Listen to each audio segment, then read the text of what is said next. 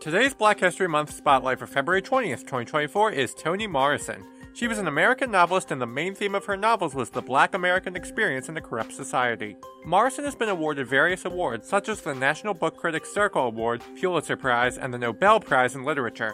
In 2012, she was awarded the Presidential Medal of Freedom, and more recently, she was inducted into the National Women's Hall of Fame in 2020 for her incredible novels. With today's Black History Month spotlight, I'm Jason Fliegelman on the radio voice of Kutztown University, KUR.